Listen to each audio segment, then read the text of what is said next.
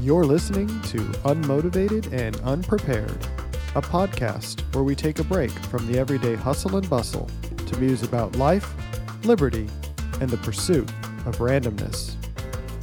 Now here's Greg and Ross.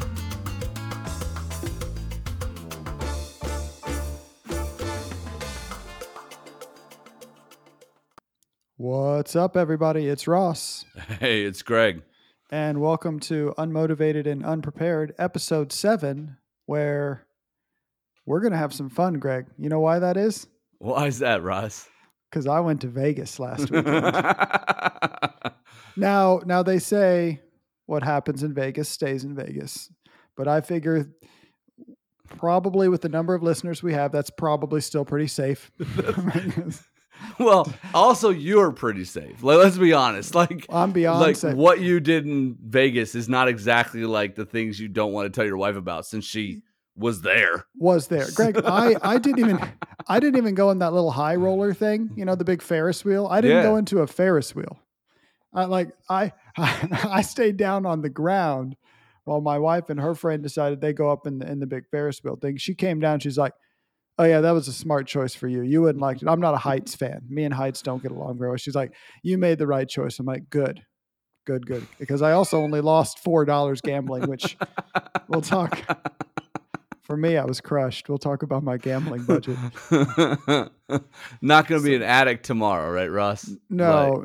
Because I have a bit of a completionist personality. You know, like I want to finish something out, and gambling to me is always like it's never going to finish. I'm always going to it's always going to keep going. So yeah, so went to Vegas. I know it's the desert, but Greg, it was hot. In August, it's hot. Oh, it was miserable. I mean, we just skipped from hotel AC to, casino AC to casino AC. It was pretty nice. First, where'd you stay? Where'd you stay in Vegas? We stayed, funny story, we stayed at the Vdara. Okay. And I know that's bougie. That's real it's fancy. very bougie. Like, we did the standard window shopping thing, looking at jewelry and going in and acting like you might come back later and then never coming back. But the lady asked us, "Oh, where are y'all staying? Are you staying here at the Venetian?" And we're like, "Oh no, we're staying at the Vdara." And the sales lady's like, "Oh, the fancy hotel." I was like, "Look, there's a story behind it. They have a washer and dryer." And when I leave it to me being all like function over form, you know. You picked a place with a washer and dryer. I could just see the Venetian ladies look too. Like she's like, "Okay, you're looking at Rolexes at $5,800 a Rolex," and you're like, I might not buy this. Nah, we good. You know, what do you have in the under $500 range? You know, she's like, "What are you like? What are your priorities, man?" But yeah, so we stayed at the Vdara. It was crazy hot. That led to, well, let's start with my gambling budget because I've got a whole bunch of comments about it. I mean, Vegas attire and things people wear is already a little loony. But I like the guys with tank tops playing blackjack. Like those are the ones that I trip out at, right? Like they're like sitting at a high roller casino at the Bellagio wearing a tank top, a visor, and like shorts. Oh, because that not? Makes sense. Yeah, but I mean, like the thing about the way people dress in Vegas is they dress. They don't care about what other people think of them, which I think kudos to them, right? I don't think we should care from a body image perspective. We should love ourselves, embrace ourselves. But buddy, Vegas, they go all out. It doesn't matter. Flip-flops, jeans, see people in sweaters, see people with next to nothing on walking into fine dining restaurants. I'm like, okay, this is Vegas. And that's like, I think one of the only places on earth that you could literally get away with wearing anything you wanted pretty much anywhere and no one's going to bat an eye. And I'm like, what happens if that just flipped the switch and the entire world was that way? You know, like what if everybody just wore whatever they want to whatever place? Like that would be really distracting in some places. Well, I mean, clothes-wise now, like I was just having this conversation earlier today, I have not understood why a bathing suit is acceptable like apparel for the regular everyday. Like I've just... Oh, yeah. No, bathing suits everywhere. Yeah, and they're not even wet. They're just rocking it out of the hotel. Yep. Just wearing the bathing suit, and that's that's how it is. But you do you. If the hotel and the establishments are going to allow it, I'm not going to stop you. Whatever, I won't. You're not going to see me rocking a bathing suit going to a Gordon Ramsay restaurant. The European. You're going to be the European style. Yes. Of course. I really, I won't go on a big Ferris wheel, but I'm going to wear a European style bathing suit. I would like the beef Wellington, and I would like my nuts to be out. That's. That's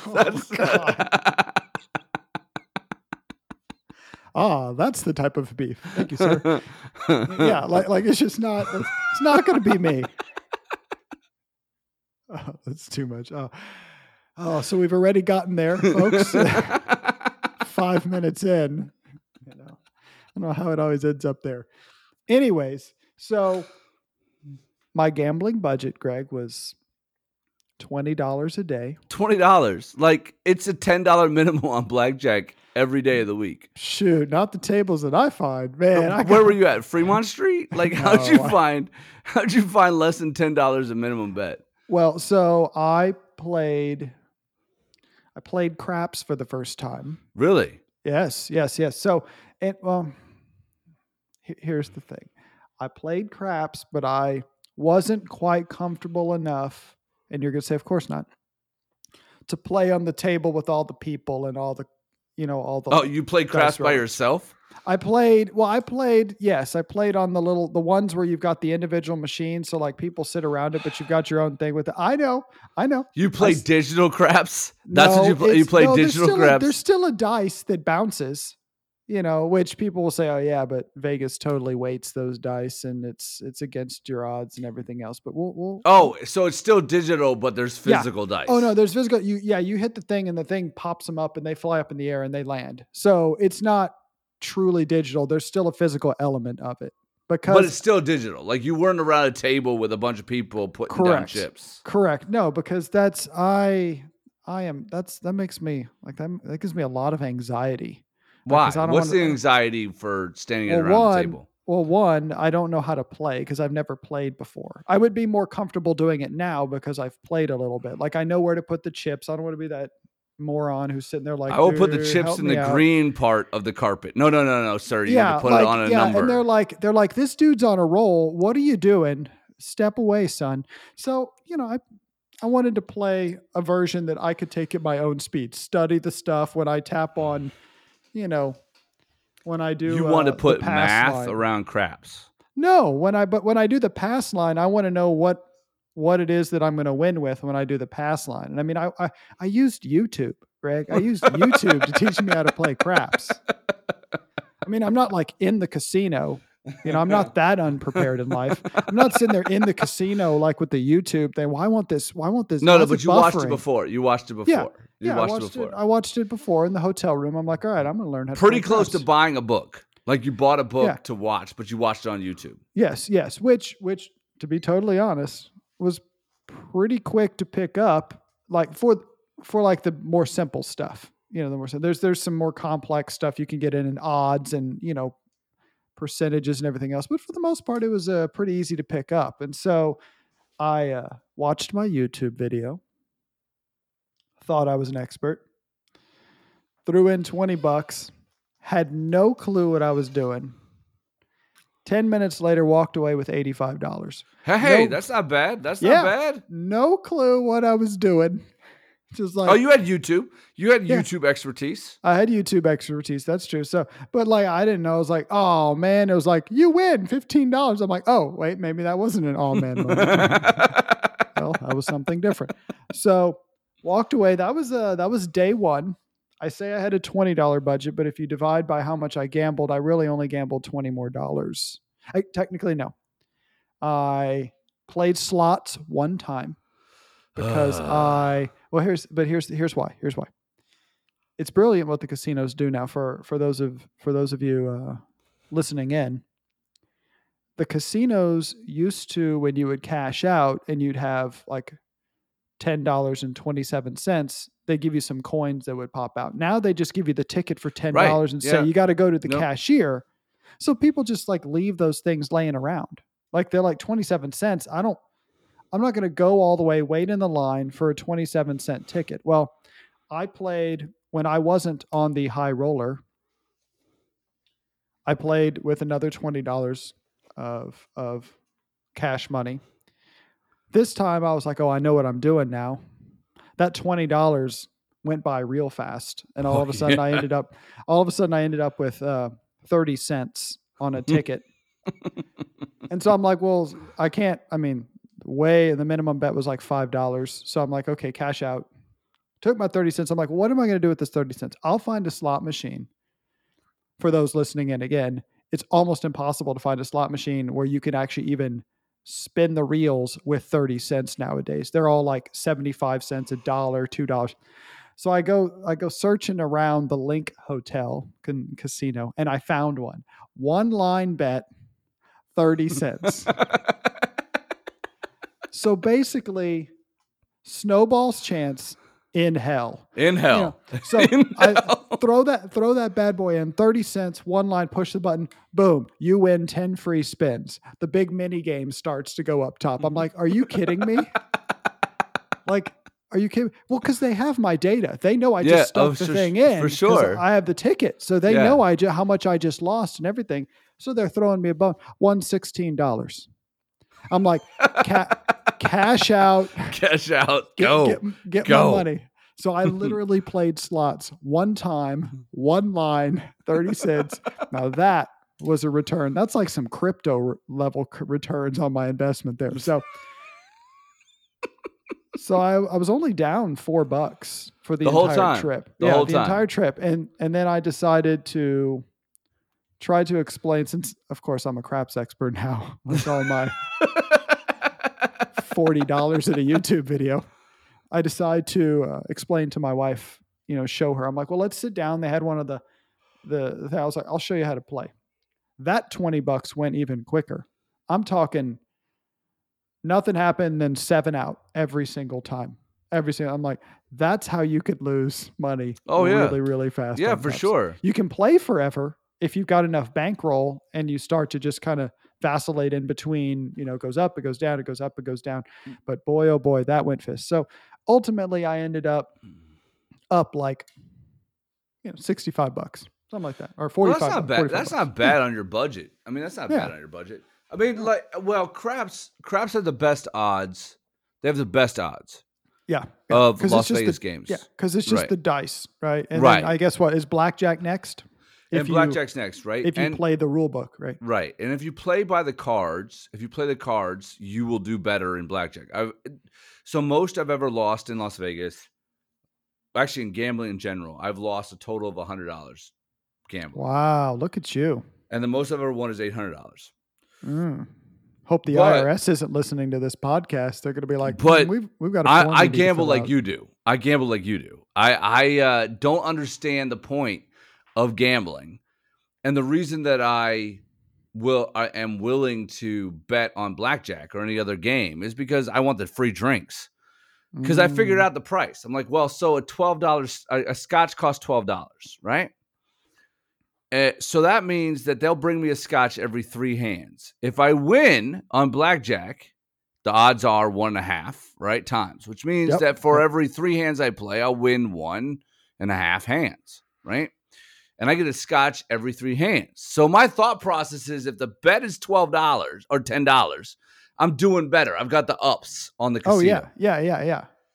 So I play to drink. I don't play to win. I play to drink. So how many scotches can you give me before my money's run out? And if I win money on the table, that's great. But I'm not really playing for the game. I'm playing for the drinks. Yeah, and they're just hoping that eventually the house will win and that you'll have had so many scotches, you're like, let's just put $100 this time. No, I won't, because I'm playing $12 scotches. My gamble is $12 scotches. If they gave me chips and said, bet how many scotches, that would be a much better game. Yeah, just slide the scotch across the table, be like, this is how much. I'll bet the scotch. Imagine you go. Oh, go ahead. Imagine you go to a table and like, it's like odd bets. Like, oh, this table is a Scotch betting, and this table is like gin. We're gonna bet gin. Yeah. Oh, the gin table at the Aria is great. It's great. I mean, like, it's a big pour. Yeah, I would like 2 ounces. But I mean, granted, on the casino side, I mean, the bottle costs them $35, $40 a bottle. And so they're obviously jacking up the price of scotch at the bar. But for me, it still costs me $12. It's the same thing with Perks, right? Perks at a hotel. Yeah, when they're free. Yeah, they're free. They're free for the hotel, right? Like it like to upgrade your room doesn't cost anything if no one's going to bought that room. Bingo. But to you, that's $100. To you, that's $100. I'd rather play for Perks than I play for money because money's just stupid. Oh man, I lose money and I mean, I know it's exhilarating when you win. My 30 cents watching those free spins, I'm like, whoa, getting goosebumps. But like, I lose $20. I'm like, man, I could have had an eighth of an appetizer here. Right? Yeah. So I think so slots get you hooked because I mean it's a game, right? Like let's be honest, there's always a chance you're going to win big, right? But it's a game. You're playing for the game, and if you're having fun doing it, if you're enjoying it, here's the part that I trip out at slot machines. You always see that old lady who's in there. I've been here since 6 a.m. I've been up and down the whole time I've been here. Yeah, I don't know why I'm here. Like, I just come here. I get the joy of my family doesn't want to visit me. I just sit here to play the game and the slots. This is what we're here for. And I trip out at those people because, like, to me, I'd rather be doing anything else other than playing slot machines. Yeah, because you're just pushing the button. It's not even like you're enjoying the stuff. But there's moments. I mean, there's moments where the game is really fun, and like you see all the reels hit, and you're like, "Wow, dude, we're gonna play the mini game, and it spins." And there's moments it's exciting, but you got to remember, you're playing with real freaking money. Like you're playing with your money. If you like that piece, there's a bunch of free mobile games that I know fake credits, that you can play all day long. Yeah, I'd rather you be like, okay, if you win tonight, you get free tickets to you get tickets, not even free. If you play, we guarantee you at $180. If you bet $180, we'll give you tickets to the Bellagio's O. And I'd be like, cool, let's play this slot machine. Let's do this. Yeah, because I'm going to buy tickets anyway. We'll just play. Yes. See what happens. Yeah. And if I win, great. If I don't win, great. Like I still get $180 tickets to Bellagio's O. Yeah, and that's why people that are like spend a crazy amount of money, get these different statuses. And I don't even think I'm a gemstone status, Greg. I don't even think I'm like pearl or something. I don't know. They've got these funny names for it. You end up being, noir. Like, ooh, diamond at Caesar's Palace, platinum or whatever it is. Yeah. You get all this stuff, and they're like, you're like dusted off charcoal right now. Like you could be diamond one day with enough pressure, i.e. on your wallet. But yeah. But that's why comp status never really made sense to me. I don't understand the joy of the free stuff you get in Las Vegas because it's not free. You paid for it. I'd rather just pay 100%. For it. Right, it's like same like status on an airline. Like you get status on an airline, you get platinum. Maybe you get upgraded on a 2-hour flight. But let's be honest, status for me is stupid. Like it's only great when I'm at a Marriott or a hotel where they got a lot of free rooms, and you get upgraded to a bigger room. That's fantastic. But overall, you're paying for that status. You're paying for that. Yeah. It's a quality of life improvement that I'm looking for at the status. But nothing's free, especially in Vegas, and the house definitely wins. So, people love that. I mean, they love to get status on Vegas slot machines. They love to get it, but if you did the math on it, the status that they're giving you is nothing compared to what you put in that machine. Oh yeah, the ads where they're like, every $100 you lose, we'll give you $20 in free slot credits. I'm like, yeah, so you can lose that too. Yeah, right. Because so to keep you playing, awesome. But that's the strategy, and it would be very interesting to me for like, you're a data guy, but to understand all the data behind like every little thing, because like when you press cash out and you get that ticket, it's got that barcode. I wanted that job. They have your life. They have your life. I wanted that job. Know. I wanted to do behavioral analytics for Las Vegas casinos. That was like, if you look at sociological dreams. One of the dreams you'd have is like how to do behavioral analytics on vices. Like, because, oh man, yes. I mean, look, we did it at the company we were at, right? Like, I was doing measurements on how much people spent at the gas station to determine if they were smoking cigarettes or not. Yeah. Like, there's a plethora of data. If you can use it to your advantage as an organization, that's what you want to do. The thing is that I didn't want to be in the manipulation business, which is what I found out more often than not, is that people don't want to use the information for good. They want to use it for how to manipulate you to spend more money, which is how can I make it more beneficial for me and worse for you / humankind. And I'm still a glass half full guy. And I think there's a way to use data for the benefit of everyone.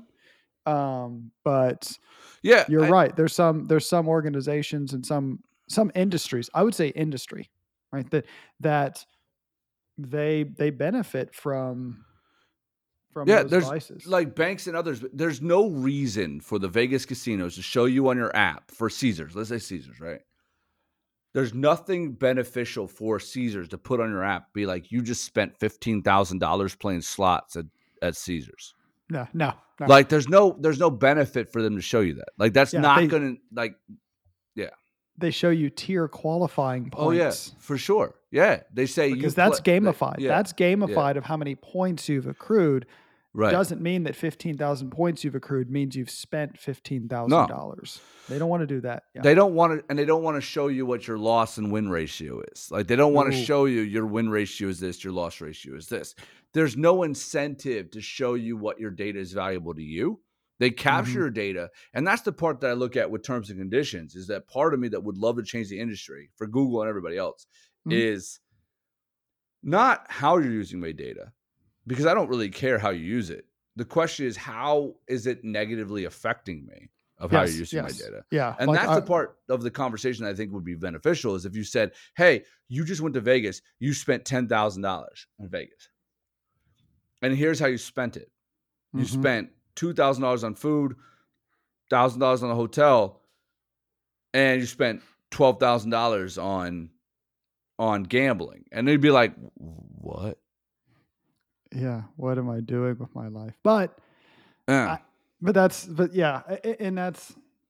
all kinds of thoughts about terms and conditions, but that'll get real boring real fast. Well, not for us, but you know. No, I mean that, but that's it. I mean, that's the secret to human condition is, and I think why, if you want the world to look differently as a big corporation versus life, is the big corporation has to stop being a big corporation and start being human. Yes, and I think it's very difficult for a big corporation to do when you have that many personalities and humans running a big corporation, because you're incentivized and you're motivated by different things. So I mean, that's a place that's entirely motivated by money. How much money can I take out of your pocket? And I wonder if Vegas would be a lot more fun place to go if you just like put a message on there that says you put a number in. Like Disney would be the same way, right? I listened to one of our old podcasts where we were talking about Disney and consistency and everything else, and I was thinking about those conversations. If you put down and said, hey, that's why I love the Disney food plan. That's why I like those things. It says, hey, I spent $5,000. Here's what I got. I got a hotel room. I got tickets to Disney, and I got this food all the time. I know that this trip's going to cost me $5,000. Everything else I buy from now, so every stuffed animal, every T-shirt, everything else. All the discretionary extra stuff. That's extra over the top. What I think is problematic with why vacations are hard for Americans to take and want to do again is because they find themselves in that situation where they're looking at their money and going, so the trip was $400 to get there. It was $500 for the hotel. That's not too expensive. But then you add in the hotel, the food whatever. Every day. Right. And it's why inclusive resorts are getting a lot more press these days and why people want to go on cruises. If American industry wants to get involved with having the American consumer come to visit them, they need to be able to separate and be able to create these all-inclusive vacations. Can you imagine an all-inclusive Vegas trip where you're given credits of things, but you're given like you get this many drinks, like a meal plan. You get this many drinks, you get this many buffets, you get this, and this. Well, you could get gambling. So in gambling perspective, you could do it that way, right? Like, so you could say, hey, you get this much food and this much hotel and this much whatever and this many shows. Whatever you gamble, we'll give you drinks on top of that. We'll give you other things on top of it. But the rest of the vacation is covered. And I think for the for what you probably saw in Vegas, I'm pretty sure that would have made more sense for the American than, say, what you ended up doing. Yes.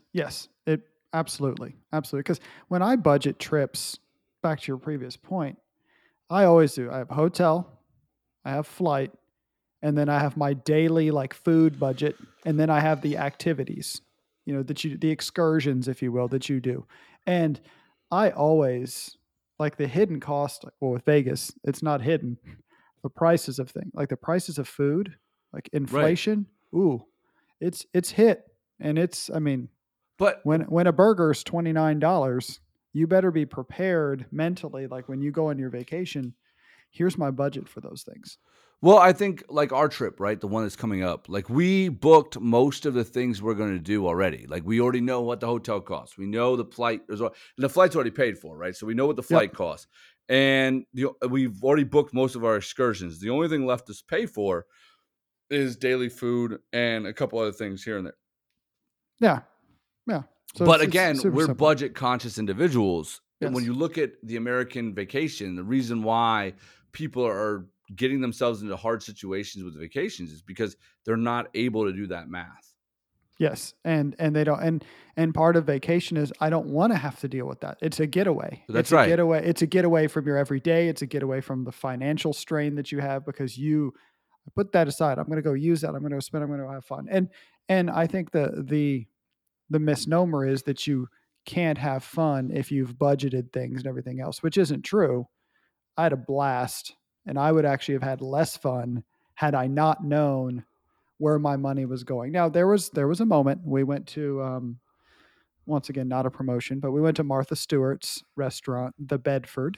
Apparently Snoop Dogg visited right after opening and checked it out. It had been like 2 weeks. And I was looking at the prices on that menu, and my wife was giving me crap. She's like, stop looking at the prices. You're going for the experience and the nice true. Restaurant. That's true. And I'm like, oh, and this is my reasoning. I said, it was an unknown. Had I known, because after the fact, it was a great experience. The food was excellent. I really enjoyed it. It was worth the prices to me because it was worth the experience. But going in there, it could have been awful. And then it like multiplies how bad it was, with the prices. So that's why, that's always something that I have to get over, that you pay for the experience and the memory of it. And that's what you're. But I think that's the part of it. Like I remember, so 2 weeks ago, I had an opportunity to go out and spend $180 on a Tuesday, right? Nice. On a Tuesday. And drank way more tequila than I think I've drank out in public before. Okay. But that night with the music that played on the playlist, they were playing obscure reggae songs that I listened to on my playlist. They were playing at the restaurant. Nice. And the company I was with and the experience that I had all the way around, that's the pinnacle of what I spent that money on.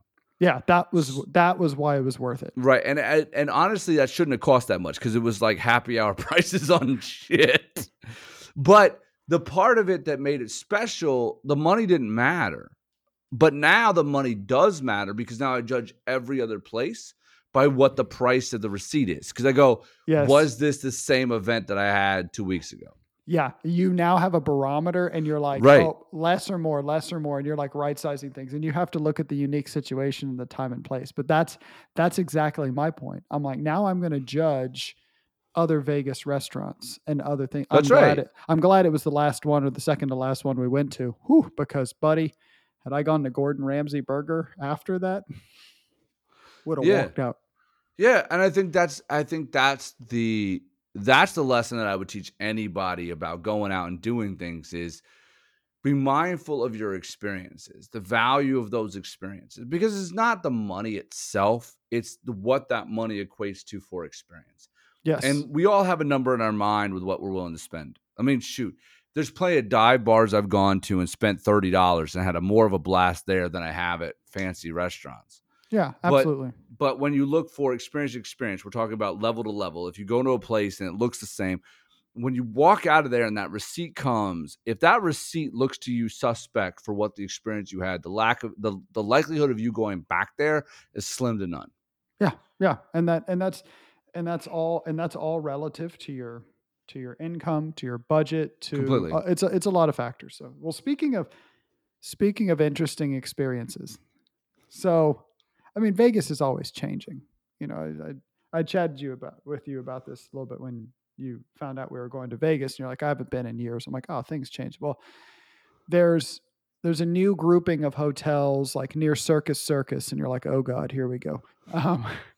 Called Resorts World or Resort World or something. And it's like I think they're Hilton hotels branded, but they're like the Crockford and all these other, different named hotels. We had some time to kill. We're like, well, let's go check it out and see. So we go there because, I mean, they're brand new hotels. They always like pull out all the stops. They pump in all like the nice scented stuff and everything. So we walk in and I'm in the lobby. Nothing sus, just pretty simple. We start walking into, and it's kind of like an indoor mall type of thing that connects all of the different casinos and hotels. And I start seeing more and more people wearing darker and darker clothing with more and more tattoos and piercings.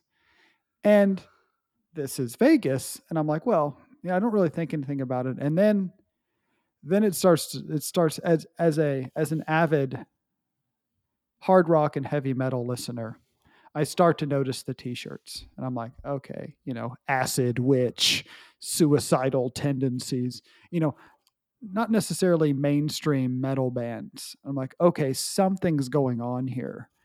And I round the corner and I see a sign for Psycho Las Vegas,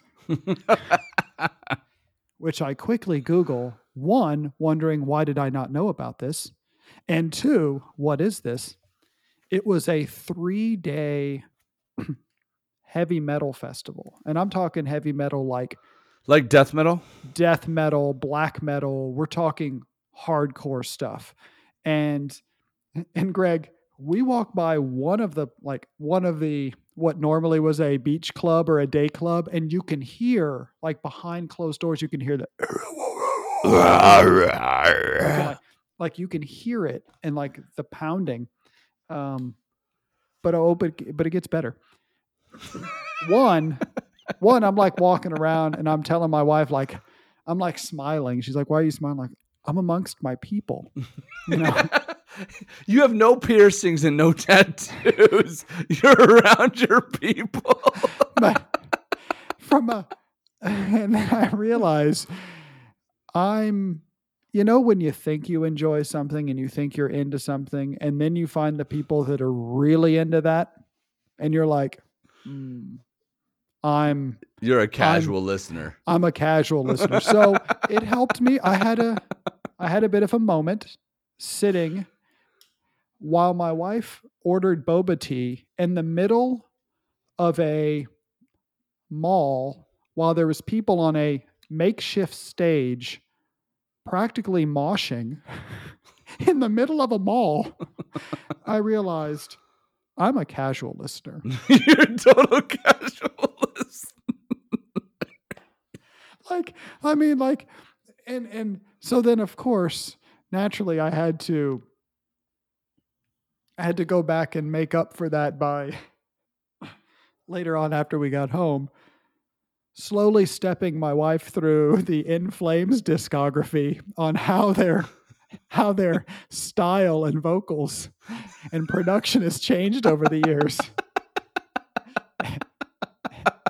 And by the time I got to album like 12, she's like, I think we're good.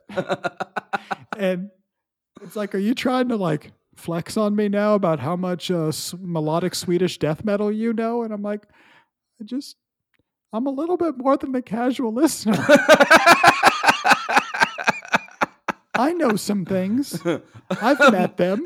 You just said melodic Swedish death metal. Yes. Look it up. Highly recommend their older stuff. I mean, Clayman's excellent. but yeah. So Psycho Las Vegas. I did not know about this, and I'll be honest. Do you think it'll go? What's that? Do you think it'll go next year? No. We considered going to a Swedish House Mafia set, playing at the Wynn. Remember, I might not be in my 70s, but I'm pretty much a 70-year-old man. I don't think 70-year-olds like Swedish House Mafia. I mean, that's okay. Here's why I do that. We look at it. Actually, no. This is. I think even somebody in their 30s or 40s would agree with this. We look and we're like, hey, let's get tickets. Like, I hear good things about Swedish. I know we just went from Swedish death metal to Swedish House Mafia.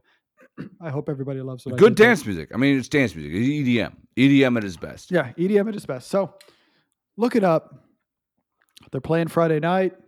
We're like, ooh, we're going to have to stay up late, which usually I go to bed before most. Swedish House Mafia isn't going on until 1.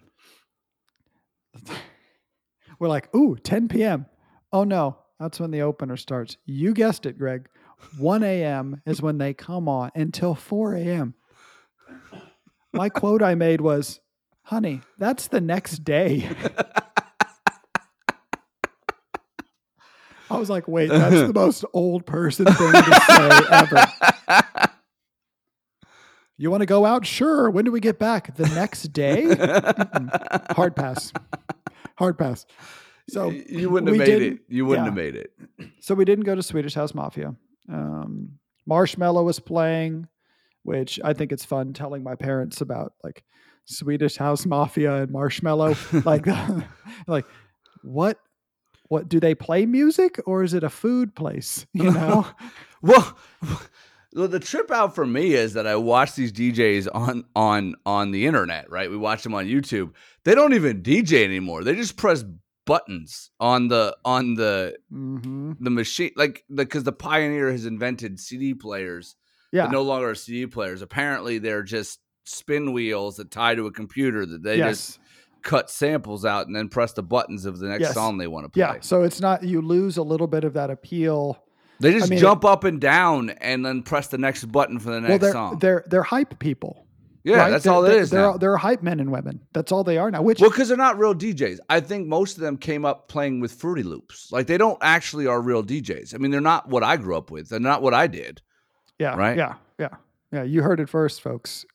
Greg is throwing down with today's DJs that he's the OG. He's the real thing. No. I am not the OG. There are plenty of OGs that are way better than I ever was. It's not that. It's just a DJ's job is to line up songs and basically put them in position. Yeah, it's different now. These are artists that made music who can't play it live because they don't actually have. They have the same talent I have, which is I produce music, but I don't know how to play keyboards. I just press buttons and it makes music. So, it trips me out. And there's a level of skill there. It's just a different. It's just a different type of skill. It doesn't play to live. It doesn't play to live music anymore. So you see these guys just press buttons. Yes. Yeah. And I will say, quick plug for one of my wife and I's friends who still uses legit turntables and vinyl and does all that. You can look up Sound Swivel on Twitch. Sound Swivel? Yeah. He's on Twitch. He doesn't even do SoundCloud. He has a Twitch. He's got a Twitch. So he does video games and DJ. Nope.